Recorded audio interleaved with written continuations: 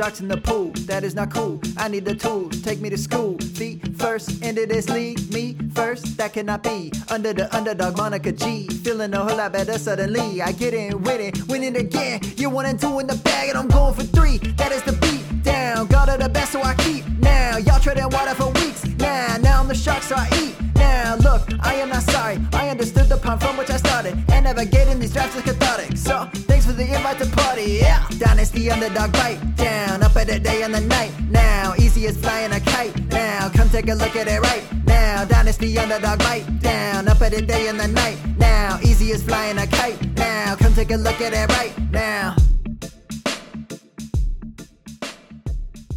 Hey everyone, welcome to episode 74, Dynasty Underdog. I'm your host, Ryan Dawkins. Joining me today is Billy Beeman, one half of Inning Game Pod, and we have a returning guest, Will Dennison. You can find him on Twitter at The Giant Ninja. How's it going, man? Good. How you guys doing? Welcome. I'm glad to be here. Welcome back. It's your show. Yeah, no Welcome back. It's all about you. We're starting off awesome here. No, this is great, man. It's been a long day. Super professional here. I swear it's funny though, because I think Will has become like my arch nemesis in Console Wars. So it's quite fitting that, we have him back on the show. I love this. Yeah, man, I'm interested to get talking about kind of how it was this year, kind of going back to back finals. Well, I got to say, I didn't know I had an arch nemesis, so I guess that sucks for you. Which team is yours? I don't even know. You kind of just there sometimes, right? Oh, is that right? Are you competing? Oh, I only won my division this year and beat you last year, but that's just in the past. I try to look forward, but since you brought it up, fair enough. Dude, so is that your first time going back to back in the league? Or, I mean, you've been doing this for a long time, so I'm just wondering. So number one, I didn't go back to back. I actually lost both years. Sorry, made it back to the finals back to back. Yes. And the answer is no. In my highest stakes league, I've made the championship game 4 years in a row now. And in this league, Console Wars, I've made the championship 2 years out of the 3 years that it's been in existence. I make the championship, I would say, about a third of the time. Yeah, I do well. That's awesome, man. That's awesome. Yeah, I mean, going back to back, even just making it is pretty incredible. I was trying to make the run, and my season my hopes got dashed in, I think, like the first round that I played in the playoffs. So, I mean, it's a crapshoot sometimes, but you've built a pretty big beast in that league. Well, thank you. I mean, I try to do that. I try and gain value. I tend to think of dynasty teams as tiny little exercises in capitalism. Each trade is an opportunity to gain value. And a lot of people are so focused on gaining, say, 100 points in value in each trade that they end up passing up the value that if you gain 5 points, your team's more valuable. So the more trades you do, as long as you're good at what you're doing, your team just grows and grows and grows in value. The more trades, it's all about quantity. I like that. I love that, because I think we talk a lot about how it's a market. It's a mini market, right? That's what it is. And you should be trying to take advantage of, the dips and the hype and all that different stuff in there. And I think it might be because Uriah and I, when we first started playing, like Console Wars was our first league. So playing with people like you may have driven us towards viewing it that way, and also obviously talking to you when you first came on gives us that kind of thought. So what do you think one of the biggest factors is in your success though, over time, since you said, obviously you make it into the finals a pretty good amount? Yeah. So I am somewhat of a unique dynasty player in that I'm not a tape watcher. I mean, I watch some games, but I don't analyze tape. And I'm not a metric guy either. Usually most dynasty players are either tape guys or metric guys. And I'm neither. Like, I understand the tape and I can watch tape and identify. I'm a huge Bears fan. And I was telling lots of people that Darnell Mooney was going to be very, very good before anybody had heard of him. And that's because I was watching his practices and I was watching the preseason games when he was a rookie. And I said, this guy has it. I don't know that I can define it, but he's got it. And it turns out that, he had a 1,000-yard year this year, and you could have had him for free if you traded for him 2 years ago. But I'm not a tape guy and I'm not a metric guy. My success stems from, I think, listening to the right people. We live in a dynasty world where there is a plethora of information out there. And as long as you can filter it and listen to the right experts, you can do very, very well. And I've got my, say, 10 experts that I listen to every podcast they put out, and I read every article they publish. And of those 10, I've got about 3 or 4 of them that I have a very good relationship with, and I can PM them or email them or even text to them on a couple of occasions and ask their thoughts on things. And if you're talking to the right people, you can get good information. One specific example of that is TJ Calkins. I think TJ is one of the smartest people in the business. I know TJ. I met him through Dynasty Command Center, and TJ helped me in a couple of Superflex startups 4 years ago. And he was telling me, do whatever you need to do to get Patrick Mahomes. And I said, I don't know who that is. And he said, well, he's going to be the quarterback for the Chiefs. He's going to be very, very good. You can get him in the 4th round, and you will be glad that you did. And I literally took Patrick Mahomes in the 4th round of every startup I did that year. When he played one game at that point. He had not played. And obviously that turned into absolute value across the board. If you're listening to the right people and you're making the right bets on certain players, you're going to profit. But yeah, listen, I will definitely respond to your DM in a little bit. Don't worry. I'll give you the advice that you're looking for. I know I'm one of those 12 people. No, man, that's awesome. I love that advice and that kind of the way that you do that, because there are plenty of great people out there that can give the advice, and you don't need to do all the work yourself, right? That's kind of what we're here for sometimes. So awesome. Yeah. You know what? The fees are there for a reason. I don't mind spending them. I play this game. I don't play this game in order to make money at it. For me, the money is an absolute byproduct.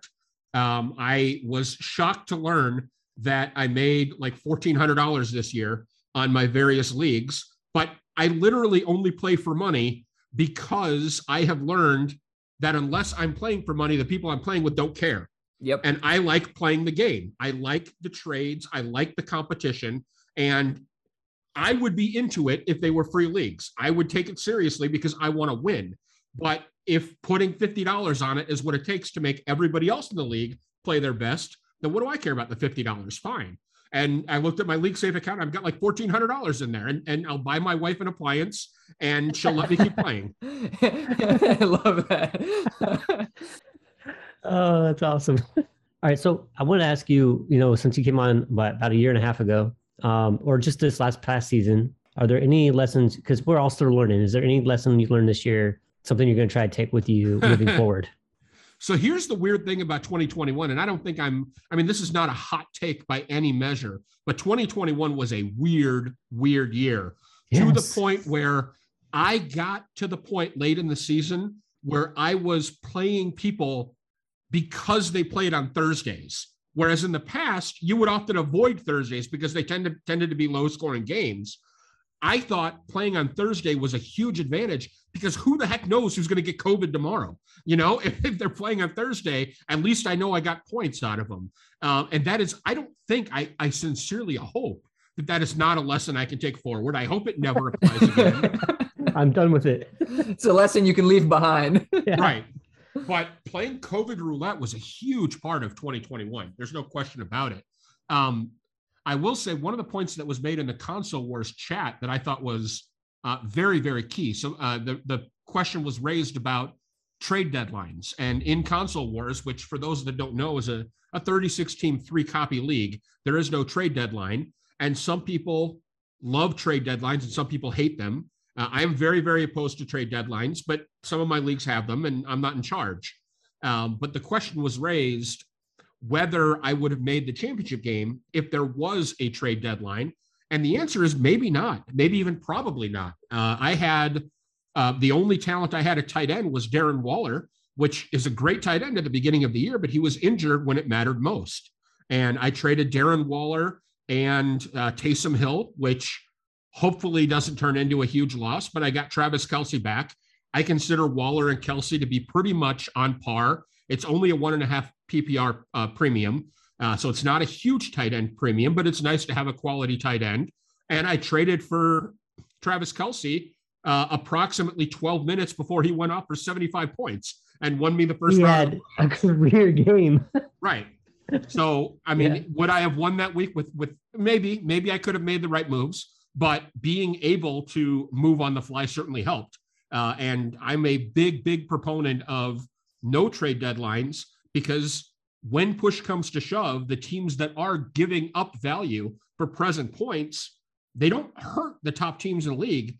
Excuse me, they don't help the top teams in the league. They hurt the top teams in the league. Who they help is the bottom teams who are profiting off the fact that they don't need those points this week. Yeah, I'm so glad you put it that way. Billy and I had the same discussion a couple of weeks ago about trade deadlines, and we're both team no trade deadline. And you hit it exactly on the head, exactly the same reason why we say it's just better for the league.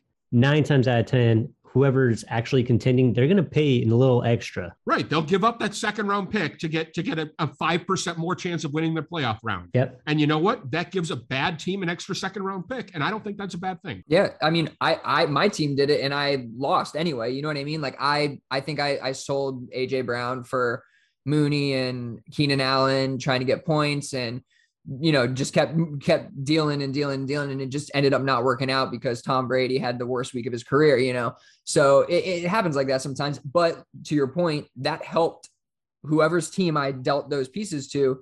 It helped them and helped the parity of the league. Now I think that I can recover from it. That's why I did all that, but that's the game you play, and that's why we play the game. It's a whole lot of fun. I would just love to point out the fact that I'm a guy that traded with both you guys in this league. I traded Leonard Fournette to Billy for Darnell Mooney, who I love. Yeah, that's a good and trade. And I was the one that traded away Kelsey to you for Taysom, future starting quarterback of the Saints. Yeah, we'll see. It could be. And Darren Waller. And you know what? And if Taysom ends up the starting quarterback in New Orleans next year, then I paid a lot for the move from Waller to Kelsey. But I didn't have a ton of pieces on that team that I was willing to move. Yeah. And that particular move from Waller to Kelsey, won me $200 this year. Love that. I think the next trade you made it. The next trade I made, there's a backstory too, which I'll let you guys in on because I'm an idiot. And sometimes it's a running joke. In that league, the rookie picks were in the startup draft, whereas usually rookies themselves are in the startup draft, or everybody gets assigned a rookie pick randomly. But in the startup and console wars, the 101 was in there, the 102 was in there, the 103 was in there as a draftable asset. And in my division, I was drafting every single rookie pick because everybody else in my division was undervaluing them. And people were making fun of me. Like, what are you doing? How many rookies are you going to have? What are you doing? And I just said, hey, I'm an idiot. I don't know what I'm doing. If I take a draft pick, I don't have to worry about it. And then lo and behold, 2 months later, I was trading every rookie pick for twice what I paid for it. Yeah, I'm an idiot. But Genius. I actually was an idiot late in the year because I had an offer in my inbox of Cooper Kupp and Aaron Rodgers for my Kyler Murray and David Njoku. Ooh. And I should have just hit yes, but I am very, very high on Kyler Murray, and I hate the Packers so much that I really don't want Aaron Rodgers on my team. There's a point to which I want to root for my players, and right. I don't like the conflict of, yeah, I want him to do well, but I really wouldn't mind if he sucked. Whatever. I put that aside and I took the points, and I'm glad I did. But I should have just hit accept when it was in there. But we have been going back and forth for a couple of weeks on versions of that deal. And most of that deal involved me upgrading Amari Cooper to Cooper Kupp. And he then transitioned to trying to get me to move off of Kyler to a lower quarterback to get Cooper Kupp. And I rejected the deal. And then after I won that week, I'm like, you know what? Screw it. This deal helps me. I'm close enough. I think I needed 2 more wins at that point. I sent him the offer, but I sent him the wrong offer, and I sent him Cooper Kupp and Aaron Rodgers. Amari Cooper and Kyler Murray for Aaron Rodgers and Cooper Kupp. And I said, hey, I sent you the deal that I rejected last week. Let's just do it. It wasn't the deal that he had sent me last week. I basically gave him Amari Cooper when I was supposed to give him David Njoku. And I didn't even realize it until like 3 days later when I was dealing with somebody else. And they're like, man, you don't have a whole lot you can trade. And I'm like, well, Amari Cooper's there. why don't you look at Amari Cooper? And he's like, you don't have Amari Cooper. I'm like, yeah, I do. And then I look and I go, holy crap, where'd he go? And then I put it all together. And at that point, it was way too late for me to say, hey, I screwed up. I sent you the wrong offer. It is what it is. I messed up. Oh, I love that gamesmanship from you, though, that you just ate it. You know what I mean? Because well, what are you going to do? No, I mean, you're right. But I think we've all played with players who would jump in the chat and be like, oh, this needs to be reversed. I didn't realize. And like, you know, whatever it is. So you're right. I've been in that situation more than once. I'm in one group of leagues where there's maybe 8 of them that I'm in with the same commissioner and most of the same owners. And there's a rule there that there's no talking about a trade for an hour after it goes through. And either side has the ability to reverse it within an hour if they press the wrong button or whatever. And I have no doubt that I got a deal reversed during the startup because the guy realized that it was a stupid trade on his part and not because he made a mistake. And that's not what it's for.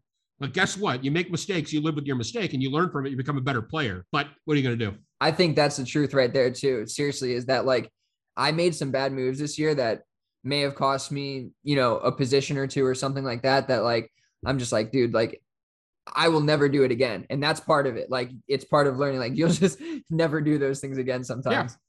Yeah, 100%. Awesome. So I want to ask you this next one real quick because it's close to home. I want to talk about splitting the pot because I think you, again, this year went into the finals. And did you ask whoever you played if they wanted to split the pot, or did they come to you? So I always send a message. This is something that I do where I send, and it's a philosophical position on my part. I made a decision to offer a chop every time I'm in a championship game, and I leave it up to the other person. And that's if I'm a heavy favorite or I'm a heavy underdog. I don't look at the situations of the particular matchup. I just say, I'm going to try to win regardless. But as far as I'm concerned, I would rather have a 100% chance at $200 than a 50-50 chance at, either 350 or 50. I'll take the bird in the hand. I'm a conservative guy, conservative economics, and I'll take the bird in the hand. So I did it in console wars. I reached out to Benson and I said, hey, if you want to chop it, I'm willing to. And if you don't, literally makes zero difference to me. I'm going to kick your ass either way. And then I didn't. He beat me. Nice. I was like 45-point underdog, or I was a 45-point favorite. But what are you going to do? Weird stuff happens. Once again, that worked out for you. That deal worked out for you. So last year, I think I made 10 championship games, and I split the pot I offered in all 10, and I think I was taken up in 7 of the 10. And I ran the numbers after all was said and done. And literally, if I had offered it in 0, I would have made $5 more than I made. So I made almost zero difference whatsoever. This year, I ran the numbers, and I offered the chop everywhere I made it, and I think it was accepted in 5 leagues. Of those 5, I won 2 of them, and I lost 3 of them. And having all those chops ended up making me like $250. Wow. Well, by the math, I mean, it definitely is the right move. I am way too emotional for sure, because when I won and split the pot, I was like, I shouldn't have split the pot, man. I don't ever want to do that again. But maybe the lesson learned is don't do it with Will. I don't know. You know what? But my perspective is I don't care. If you want to chop it, we'll chop. If you don't, we won't. I offered one. I made the championship in 2 different kitchen sink leagues. I'm in 4 of the 5 kitchen sink leagues. Wow, that's actually pretty impressive. And I made the playoffs in all 4, and I made the championship game, which to make the championship game, you have to win your 12-team conference, and then it's like a Super Bowl between the conferences. And I faced up with Ryan McDowell in one of them in kitchen sink 1, and I offered him the chop, and he didn't respond. And I think it's just because he didn't want to say no. And I offered the chop in kitchen sink 5, or kitchen cinco as they call it, where there were 4 teams in the championship. And Curtis Patrick responded right away and said, never. I think it's a matter of principle. And I was like, all right, no worries. And I beat Curtis. He would have made money by taking the chop. But I didn't win the league, but I took 2nd. So I won a lot of money, and Curtis finished 3rd.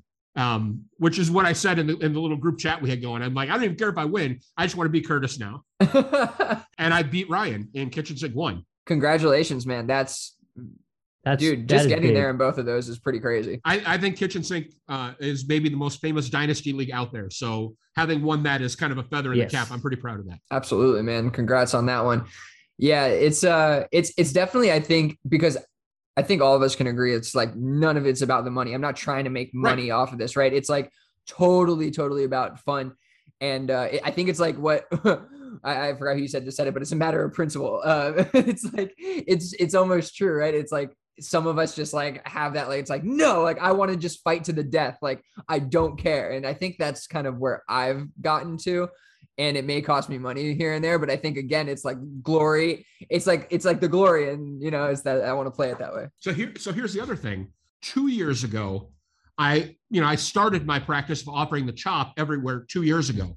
Okay. And I was in a league with the same basic group of people who I just didn't get along with them at all. And I ended up quitting all the leagues that I was in with them. It was like 5 of them, and I just couldn't stand them. But tell us how you really feel. Yeah. I left every league, and they were profitable leagues. I was in them for 2 years, and I made lots of money off of them. And I told myself, I'm like, you know what? I don't care about the money. The only reason to stay here and not have fun is to make money. I don't need this. And I just left them all. And I left probably the best orphans that anybody's ever seen. Like championship teams that made the championship game in 4 of the 5 leagues and won 3 of the 5 leagues were orphans. Oh my goodness. But in one of them, I offered the chop, and the other guy said yes. And the commissioner said, no, you can't chop anything. And I'm like, well, what do you mean we can't chop? Oh, what? Like, we'll chop if we want to. Even if you just pay us, we can send each other the $50. Yeah, right. And he's like, okay, I'll tell you what, you can chop, but neither one of you can set a lineup then. And I'm like, what? And he goes, if you're chopping the pot, then you don't get to set a lineup. It's a 0-0 tie, and that's how you can chop. And I have spoken. And I said, okay, weird. Then I'm rejecting the chop because I care about winning. Like, that's all I care about. Right. And that's the only time I've rejected a chop where the commissioner told me, well, then I can't play to win. I'm like, well, then screw you. Wow. That's bizarre, man. They were a bizarre group of guys. Why do commissioners sometimes become dictators and want to do that kind of stuff? Like, why can't you just let the league have fun? It drives me nuts. I don't get it. Oh, goodness. Well, let's hop into some topics. Yeah, that was a long intro. That was fun. No, it's good, man. It's good because, again, we want to reiterate that this league that we talk about all the time, Console Wars, 36 teams, right? 36 teams. Most of them are pretty established players. Maybe Billy and I are kind of some of the newer ones in the league to make it to the finals 2 years in a row. For me personally, I'm only in like 5 or 6 leagues, and I don't need to make your head any bigger, but you're probably one of the better dynasty players I've personally witnessed make these moves. And so that's why I want to have you on. I appreciate that. Thank you. Yeah. I don't know. I have fun. I'm successful. I don't know that I'm not great, but I think I am good. All right. So is there anyone that you're looking to buy or sell right now? Is there somebody that you think is undervalued, or a player that you roster you think is overvalued? Well, I'm only going to talk about players that I already own in that league because I don't want to. No, I'm just kidding. Oh, yeah, I love it. Yeah. Oh, come on. So guys that I think are huge buys right now, and obviously it's all speculative. You have to trust your read going into drafts. And 2 years ago, I was very, very high on Adam Troutman, and I was very high on Cole Kmet. And they've both flashed in their first 2 years. So I think they are both big buys. I don't know if either one of them is going to turn into a top 3 tight end, but I could very easily see them both being top 8, maybe even top 7, top 6 in the very near future. And I think they're worth more than they're going for right now. So in tight end premium, I don't know that I would pay anything for them in non-premium leagues, but a tight end premium, and especially a heavy premium like a 1.75, or I'm in one league that's a 2 PPR for tight ends. I think they're very good buys. Yeah, I like that a lot. I think Cole Kmet might have the better chance of succeeding. He's looked better so far. I liked Troutman more coming in, and I do like his situation better than I like the situation in Chicago. But I agree, he's popped. You like a cubulous situation more than Justin Fields? Wow, how bad? How much do we hate Justin Fields? Sean Payton. I like that Taysom Hill guy. He's going to be a league winner next year. Awesome, hope so. awesome. I love it. Those are interesting ones. I dig that. Just riffing here a little bit. Keep him with. Did you say you're a Bears fan? I'm a huge Bears fan. It's okay. There is redemptive power in suffering. Thank God. Yeah. Makes you stronger. Yeah, it makes you stronger. Exactly. Keep him with your Bears. How do you feel about Khalil Herbert as a buy right now? I think he flashed this season, and obviously we love David Montgomery. I think he's great, but all teams use multiple running backs, and you always want that fail safe. So he seems like one of those guys who's fallen off the radar a little bit since he kind of came on the scene. So yeah, Khalil is somebody who looked fantastic when he got his shot. No question about it. He looked legit when he was in there. The downside to Khalil is number one, Chicago is one of the teams in the NFL that historically uses multiple running backs less than anywhere else, but we have no idea whether that's going to be the case moving forward. That's a reflection of head coaches that are no longer there. Is it possible that trend continues? It's possible, but we don't know. It's all speculation. So all we have to go on is, number one, he's looked good. Number two, we don't know what's going to happen with Montgomery. As a Bears fan, I hope he's back. I hope he's still there. I hope they sign him to an extension because I think he's legit. I think he's the real deal. If he's not, I think Khalil Herbert can be an RB1 in this league. No question about it. And that gives the Bears leverage. They don't need David Montgomery if they got Khalil Herbert ready to step in. I think he's a good buy. I bought him in a few leagues. I'm happy to have him where I do. Depends on the price. And that's the other thing that, people talk about, players that they absolutely want or players that they would never own. I think do not draft lists are the stupidest thing I've ever heard. There's nobody in the world that I would not buy or I would not draft, depending on price. If you want a future conditional 7th round rookie pick, I'll give them to you. I don't care who it is. The only issue is, do I have room on my roster for him? There's a difference between a 38-man team and a 25-man team. Obviously, the roster spots are more valuable the smaller your roster is, but there's no such thing as somebody I wouldn't buy. It's all about price. Okay, I have one more here, just, again, riffing a little bit and just thinking about how this season has gone. Josh Jacobs seems like a buy to me this offseason, and I know that we've all come to hate Josh Jacobs because he doesn't catch enough passes, but it just seems like he is literally, in the abyss. Like, nobody's talking about this guy, and he finished the season off great, right? Heading into the playoffs. Seems like a guy you could get pretty cheap and might be an RB1 for the next couple of years. And see, that's exactly it. It entirely depends on cost. If you tell me that I need to give the 108 to get Josh Jacobs, I'll think about it.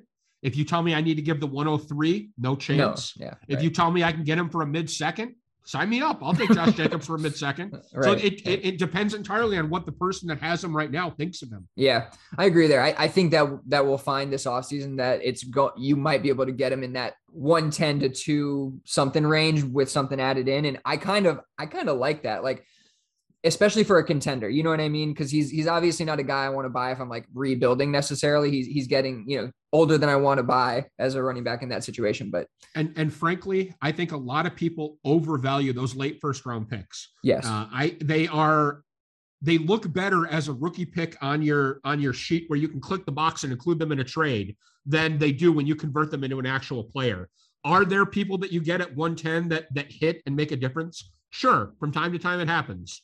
You could have drafted Mac Jones with the 110 last year. And if you, not in my league, because I would have taken him with the 106, but if you took him, that's spicy. Got him in Console Wars, bud. You're in my division.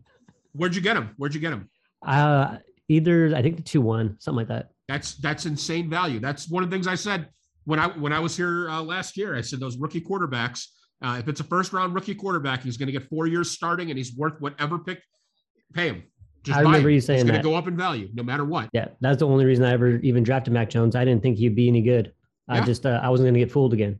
But even if he wasn't good, he was going to start for 3 years. Yeah. And a quarterback who starts for 3 years is worth a first round pick. You can trade him for exactly what you got him for. If you decide he's bad, you can literally cash out for what you paid for if he doesn't hit. And honestly, I know we're like going, we're kind of off the rails here a little bit, but I think that's something that you could do with Mac Jones. I mean, it's kind of proven that he doesn't necessarily have the upside that you want in fantasy. Now, he's going to be a good player no matter what. Like, he's going to be a good player, but fantasy, do I want him? So I'm thinking about trying to turn him into something else if I can. I like Mac Jones, no doubt about it. But the reason I bring him up is because that's the kind of player you need to think about when you're thinking about trading away your 110, 111, 112. Yes. Last year, you could have drafted that, but that's a rarity.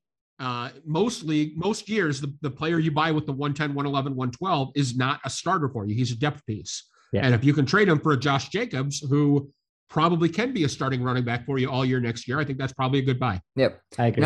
And I always, I always say that, like, try to turn those late round first into early first round picks, right? Like, I always just want like the top end stuff.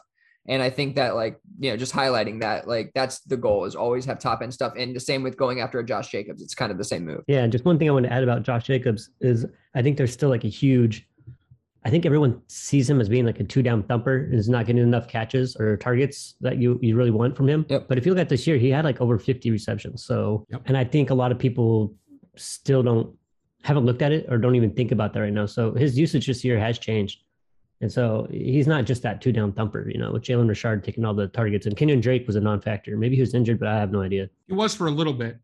Do we know whether, I almost said Oakland, do we know whether Vegas is going to keep their interim head coach? Have they made a decision yet? Not that I know of. I don't think they have. I haven't heard anything about them like searching for coaches. It would be hard for them to dump him after making the playoffs with all that drama. He came through for them and they finished strong. I would suspect he gets at least another year to prove himself there. Yeah, I agree. It's Rich Bisaccia. He's a former special teams coach for Dallas Cowboys and then the Raiders.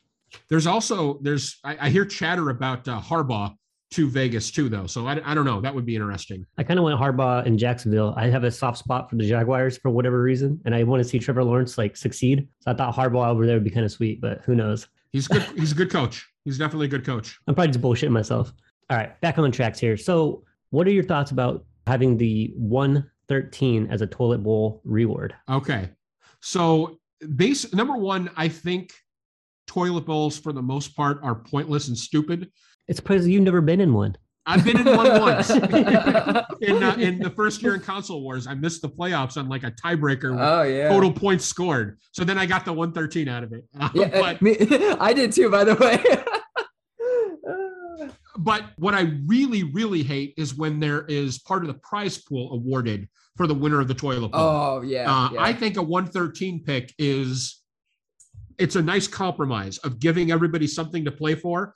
And there being something there, but it's not going to, number one, it's not going to wreck the league. Who cares? It's the 201. And number two, it is actually something to win. It's not a deal breaker. It's not a league breaker, but it's also not a nothing burger. So I kind of like it. Yeah. I like that. It also, again, helps the parity of the league. It is like technically the best of the worst, but it's also just like another asset to use and move around, and it's fun, and it keeps everybody in it. Now, I agree with you. I actually never had seen the toilet bowl winner ever get money until I was in a league this year, and I didn't even see it in the payout structure. And then it happened. I was like, what are we doing here?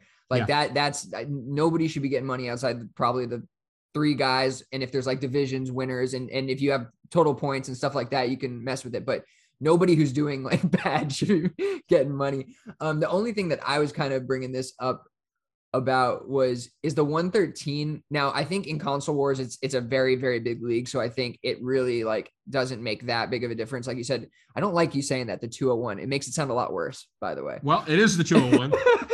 113 sounds so much better, but is it too much? Like, do you think that like a 2.13 or something would be better? Or is it just like, who cares? You're talking about a high third versus I like the high second. Yeah.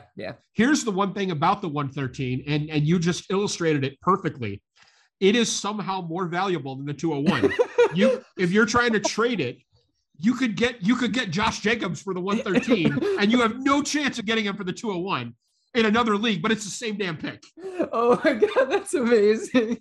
I don't think anybody in Console Wars really even like keyed in on that's a fact, but I think you might be right, because I traded that plus like I don't know. I got like DK Metcalf for 113 plus, or I forgot what it was, but I got That's some crazy stuff for it. And I think it's because it has that one attached to it. And that's a really good point that we should be pointing out, is that this is also a psychological thing that you can use against your opponents when you have it, right? Yep, 100%. So here's the other thing to think about with we're talking about the validity or the value to the league of a toilet bowl awarding the 113. Typically, as dynasty players, we say the sweet spots in the league are to be one of the 2 or 3 best teams or one of the 2 or 3 worst teams. And what you don't want is to be in the middle. Like, that's the worst possible scenario. The only major issue I have with the toilet bowl awarding a 113 is it adds value to that middle that we systematically try to avoid. So I think playing that middle is poor strategy. It's not a good way to play the game. And do we want to add value and teach people effectively bad habits? Do I want to give my kid a bigger allowance because he doesn't brush his teeth? Mm-hmm. Yeah, no, that's a really interesting point about it, for sure. I like the way you put that at the end there. But yeah, that's an interesting point about how it does help the middle out, because obviously, again, like we said, it's not going to be the worst team there. I guess a really bad team could make a crazy run, I guess, and get it. But more often, it's a good team that just was unlucky in 1 or 2 games and just missed the playoffs. That's usually who wins it. No, 100%. This year, I know Tomb Raiders of Vegas, my buddy Matt's team. He had a strong team all year, just missed the playoffs by points, I believe, and got in there and just like ran through it, and got the 113. And now he's going to use that as an extra piece to bolster his team. So he should trade that pick for Taysom Hill. There you go. Got him. I got him. Send it his way. Send it your eyes away, man. Send it my way. Do it. Awesome. Honestly, that went to a place I didn't know it was going to go, but went to a place that I love. So awesome. Good stuff. Cool. Next one. It's pretty topical because I don't think we've ever seen this type of finish from a guy who's not done anything since he's been in the league. And everybody wants to talk about it. And I honestly don't even know what to think about it. But is Rashad Penny a buy or is he a sell? I'll mind you, the last 5 games, he put up 137 yards, 39 yards, 135 yards, 170 yards, and 190 yards to finish off this season. So what's your question? Is he a buy? Is he a sell? Is this a guy you're looking forward to try to go get? Or if you have him, are you trying to sell him? And I don't mean to be cheeky. Lawyers are annoyingly specific with language. The answer is it depends. It depends on what somebody will give him. If I've got him in a league, he's a mid first. Look how he finished the year. Okay. I was going to say 109, you'd move for him. I think 109 is probably fair. It might be a little bit high. Yeah. Just given what he has done. Rashad Penny is one of my, it's a sad story. It's a cautionary tale. I was very high on Rashad Penny when he came into the league. Rashad Penny is actually one of the reasons that I reduced my list of reliable experts by 1. That was no, somebody got burned. Yeah, it was just too many. It happened too many times in a year. Everything for N'Keal Harry, everything for Rashad Penny. I'm like, you know what? This guy just keeps missing. This is too many times. But the metrics guys have always loved Penny from going back to college. They've always loved what he was able to do and have always said he went to a great spot. The way that Seattle runs the ball, the schemes that they run with their blocking, it seemed to be a match made in heaven. Much like CEH going to Kansas City, it seemed to be a match made in heaven. And sometimes those matches made in heaven don't work out the way we expect them to. That said, is it too late for him to have hit? No, it's not. Seattle, specifically Pete Carroll, is a funky coach that doesn't care about draft capital. He doesn't care what not his team, but he spent to acquire someone, and he will play the person that he thinks gives him the best chance to win in that moment. Rashad Penny has gotten a few starts over his couple of years in the league, and he's looked pretty decent every time he's gotten out there. He's busting off 25-yard runs here and there, and then he's back on the bench next week. If he gets the gig in Seattle, I think he's an RB1. In fact, I don't think there's any question that he's going to be an RB1 if he gets the gig in Seattle. Is he going to get the gig in Seattle? I've got no idea, because I don't know if Pete Carroll's going to be there. And if he is, I think I know even less. So one thing I want to add to that is great breakdown of it. The only issue I think is that Penny is a free agent in 2022. So, he's not going to be, maybe he will be super cheap and they'll take a hometown discount and stay there. Maybe. But you'd think that this would be his opportunity to go get paid somewhere, right? And do you like him if he's on the Dolphins? Do you like him if he's in one of those situations? Or is it more, we like Rashad Penny, former first rounder on Seattle, and that's the only way that we're willing to buy him? It would depend where he went. I don't like anybody in Miami. Yeah, that's another thing. There are certain situations that if he went to, I think he could be very, very profitable there. There are others that I would be terrified if he went to New England, who knows? Oh God, that would drive me insane. Yeah. Right. Okay. I know. I live up here in Seattle basically now. And so I listen to sports radio as we do. And so I hear a lot of Seattle talk, and they're playing some interviews from Rashad Penny, and they're talking about his future. Humble guy, by the way. Very well-spoken, very humble. You can tell he's got a really good head. And he was just talking about how Seattle's the only place he's ever been. He loves it here. I mean, a lot of them say that kind of stuff, but the way he was talking about it sounded real. It sounded real. Like he's like, hey, this is the only place I've ever been. I like it here. I don't really want to go. So I guess if you read into that a little bit, like maybe there's a chance that like say another team, because he's not going to get like a 3 or 4 year deal from anybody based on his injury history, right? It's going to be a 1 year deal, 2 year deal, right? 3 mil, 3.5 mil, something like that. May as well go back to Seattle where things are what they are. Yeah. Yeah. I think even if he gets an offer for like say $500,000 more somewhere else, I think there's a good chance he's like, nah, these guys, he even spent, it's like they spent a lot of time on me. They took a chance on me. They've been there for me, things like that. So I think there's some smoke to that. I'm no expert, but I think there's a really good chance he will be back in Seattle. But what are the chances that Seattle is the Seattle that we know next year? I don't think the odds are very high that Russ and Pete Carroll are both back. And if one of them is not there, or if both of them are not there, that changes that situation dramatically. Yeah, 100%. That's a great point. It's very up in the air there. And that is personally why, like, for me, if you had to pin me down, I'd be selling Rashad Penny if I had him, because I think I'd rather the possibility of that 109-ish that I can get.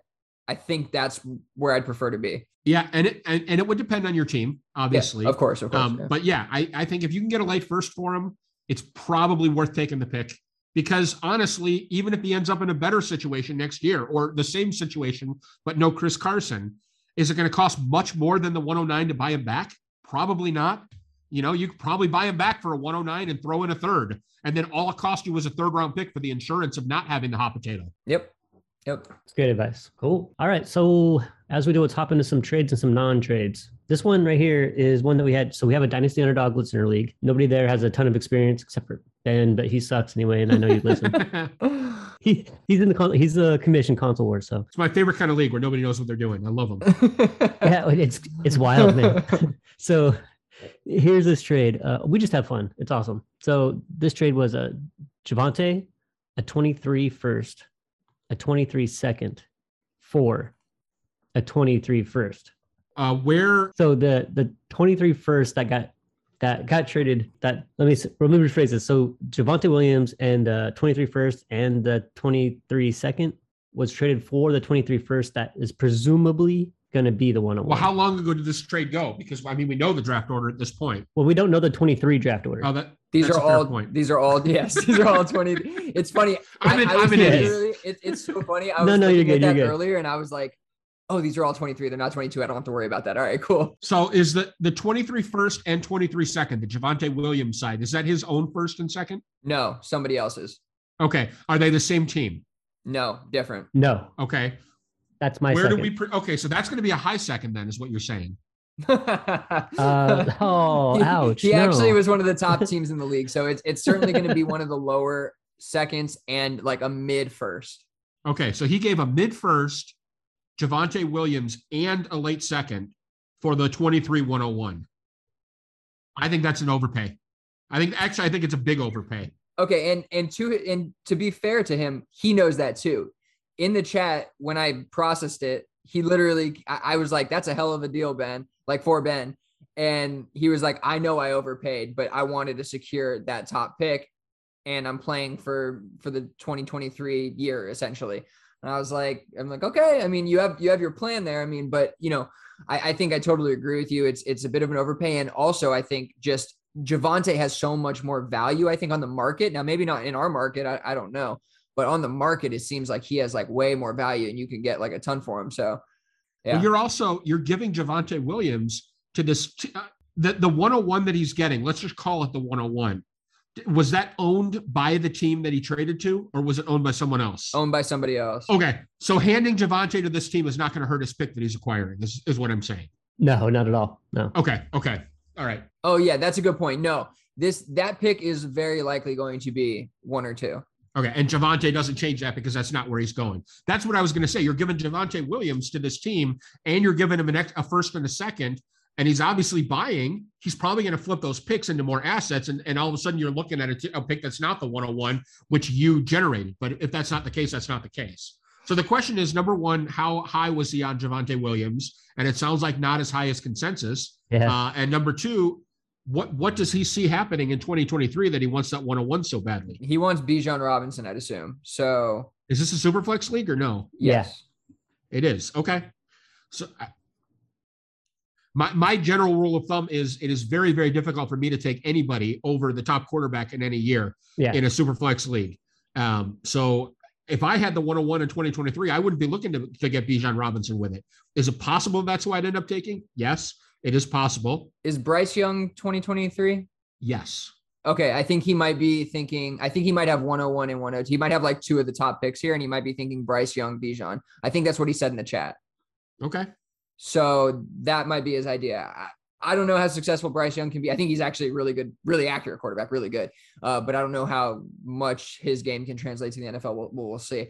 But regardless, yeah, I mean, this is a really, really interesting one. We're going to have to wait, I think, some time for it to play out and actually see what happens. But certainly an overpay on the face of it. And Ben wasn't giving any room at all. That's kind of what happened here. He just kept rejecting trades until this came through. And he said, all right, fine. It's enough. Enough is enough. Ben Devin is the one that sold the 101 for that return. Yeah. Yeah. Good job, Ben. That's a great return for that pick. Yeah. Awesome. And I'll mind you, we're calling it the 101, but this is Riley's 101. This is Riley's first. Yeah. And he didn't come in last this year.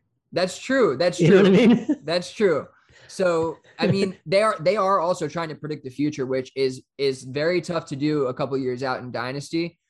I think anybody would agree on that, but it is what it is. This is going to be something that's going to be interesting to follow along and see what he can do with it. Now, I know that it's at, Kobe on Twitter, but I forgot his name right now, but he has a ton of picks going into that year. So he is going to, rule 2023. We'll see how that works out for him though. It's interesting to me that somebody who is that focused on youth and picks is effectively selling low on Javonte Williams. Javonte Williams seems like the kind of player that dynasty player would be very, very high on. Yeah, it's interesting. I'm not that high on Javonte myself, but I see, again, like I think it's all the market thing with us again, right? I don't care if I like him or not. It's just I see that he's very valuable, so let's use that.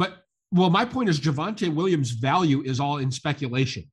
He has looked good at times, and people say what he is going to be in the future, assuming that he's got that job all to himself, assuming that they get a quarterback, all these things happen. And obviously, who knows what's going to happen in the future, but the kind of dynasty player that is speculating 2 years down the road and putting all their eggs in the basket of what they think the future is going to be seems like the kind of dynasty player who would be higher on Javonte Williams than that. Seems inconsistent to me. Sure.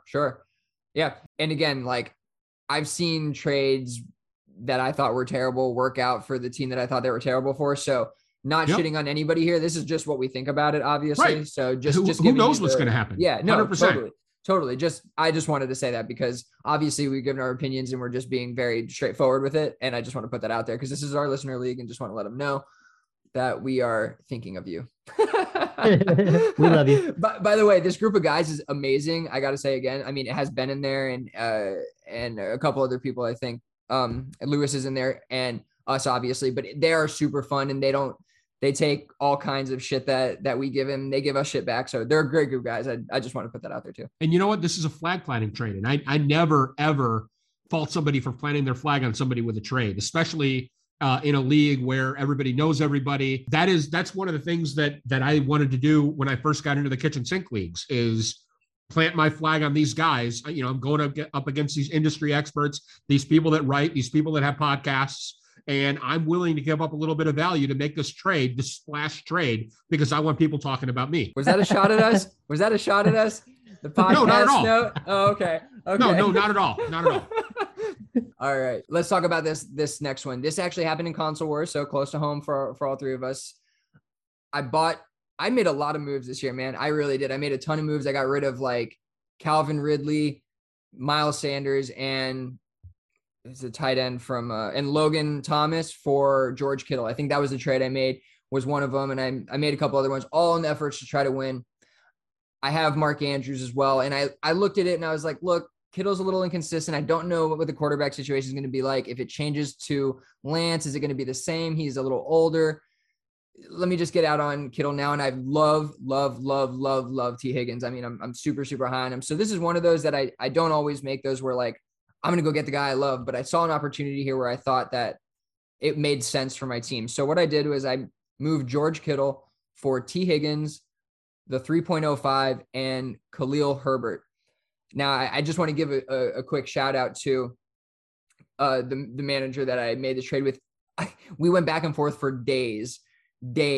And I thought I was going to get a second instead. And we worked each other down, and he really took it to me, man. I got to say. So I give him credit because when I look at this trade objectively, I think it's very even, honestly. At value wise, he needed a tight end. So I think it made sense for him. And again, I have Mark Andrews. So I thought I could do this and get some youth back on my team with Higgins.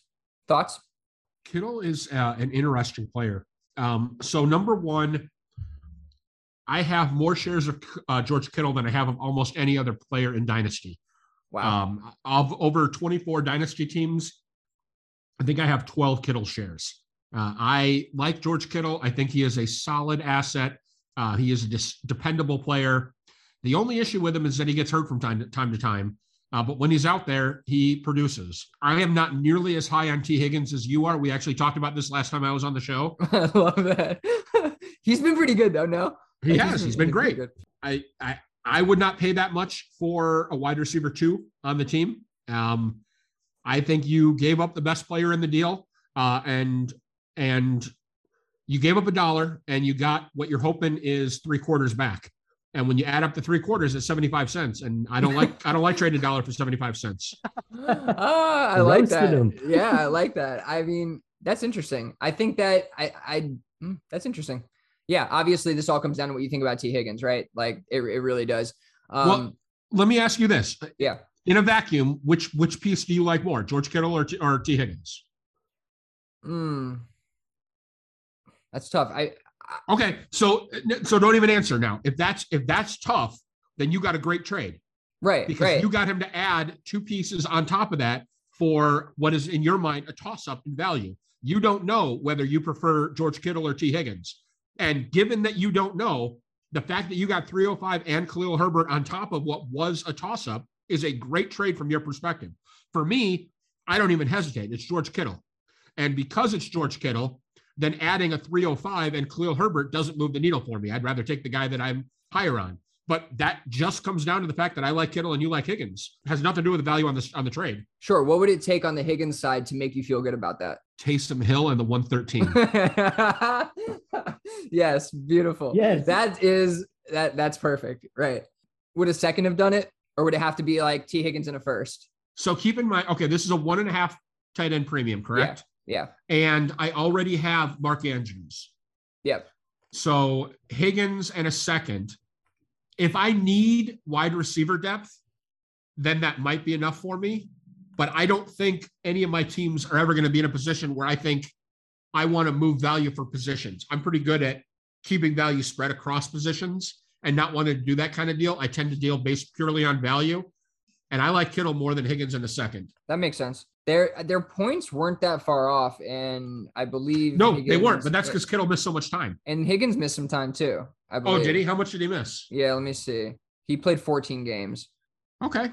And just looking real quick, Kittle played 13. So pretty close. So pretty close. Pretty close.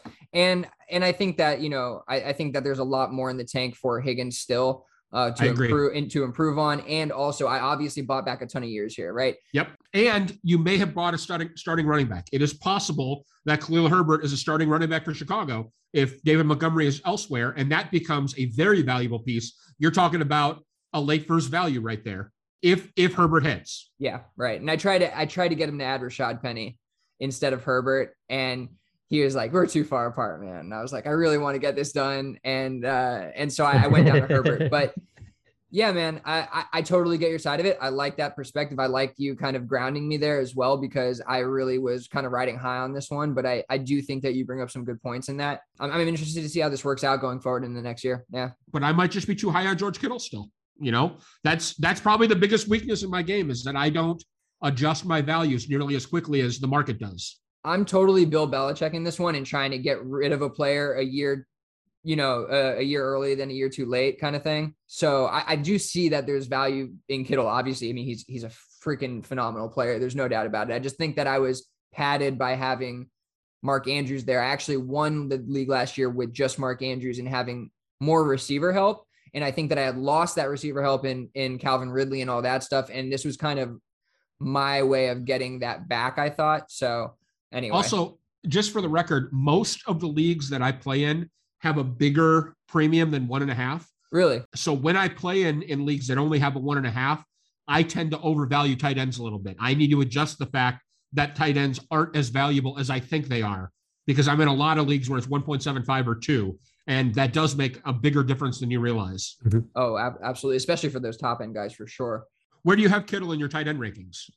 He's still up there. I think in probably like 4th. Interesting. I think if I don't have it right in front of me, that's why I'm saying that it's 4th or 3rd, but I think it's 4th right now. I think it's an age thing. I might be a little ageist kind of deal here. So you have Andrews ahead of Kittle. Yeah. Oh yeah. Yeah. I've had that since people were doubting Mark Andrews at the beginning of this year. I just am a big believer in the target share that he gets there. And I think he's a great player as well. What about Hawkinson? You have Hawkinson ahead of Kittle or no? So I got Andrews, Hawkinson, and Kelsey. Yeah. And then Kittle. Andrews, then Hawkinson. No, not in that Kelsey. order. Not in that order. I'm saying I have those there. But yeah, it's Andrews, Kelsey, Hawkinson, Kittle. Interesting. Okay. And you have Pitts ahead of all of them or no? No, I don't yet. Okay. I don't like the situation that much. I love the talent. I just think that these guys are going to last. I guess I need to see it a little bit more. I don't know. So Andrews is your tight end 1. Yeah. You should be buying him, because I don't think he costs tight end 1 prices right now. You should buy him everywhere you can. Oh, I bought him in most places. I love him, man. I think that, he proved it this year. He really did. Let me ask you, since we have you here real quick and we're almost out of show sheet stuff to talk about, but I did receive an offer and someone offered me Andrews in return from my Javonte Williams, straight up. In a 1.5? 1.5. I already have Waller. I hate that. I just think you can get more, but it's a pretty good offer. I would rather have Andrews than Javonte Williams. Yeah, I think so too. Again, if he's my tight end 1, I definitely think that. So, yeah. Well, and think about it. What pick is it going to take to buy Javonte Williams? Assuming that you're not packaging him to get the 101 in the future, you're just buying him straight up. Yeah. Like what pick, like in 2022, would it take to get Javonte Williams? Right. I like the 104. Yeah, the 104 top 5 pick. Yeah. I agree. I think it's about a 104, 105. If you offer the 104, 105 to the Mark Andrews owner, he's going to laugh at you. Oh yeah, absolutely. Good point. Huh. I'm going to have to click accept. I know. I'm looking at it right now. I would look to move Waller right away if I were you. Then maybe trade him to Zelda. I already did. I did initially 2 years ago for a 3rd. Maybe trade that was him a to good Zelda. What are you going to do? I won't forget Kelsey? that. Oh Bastard. my goodness. All right. Before we get out of here, I know we're like a little bit over, but I did want to, I heard Will say that he was in like 24-ish dynasty leagues.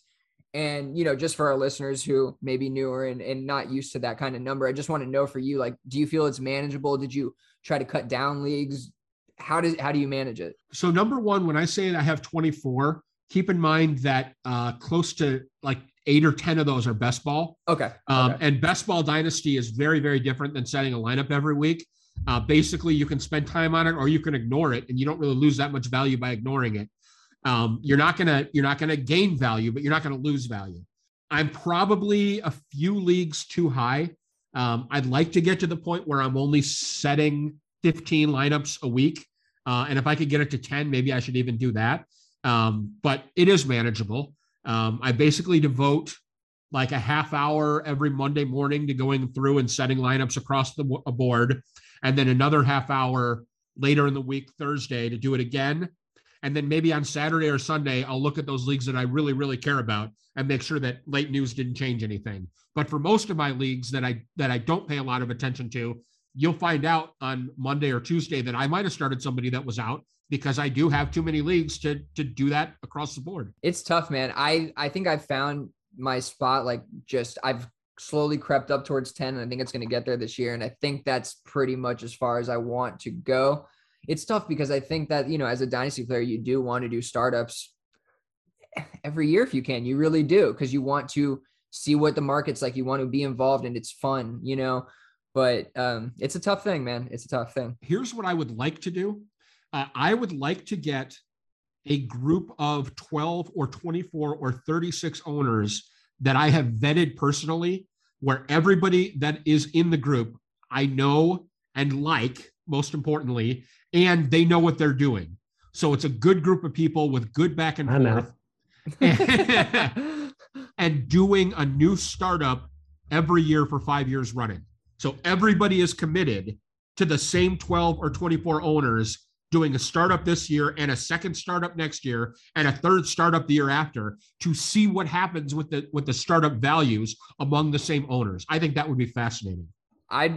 Listen, you can count me. That sounds like a good idea. I'm talking about keeping my leagues down, but I'm interested if you can get it going. It's something. So I had that idea a few years ago, and it turned into a league that we call the Triple Crown League.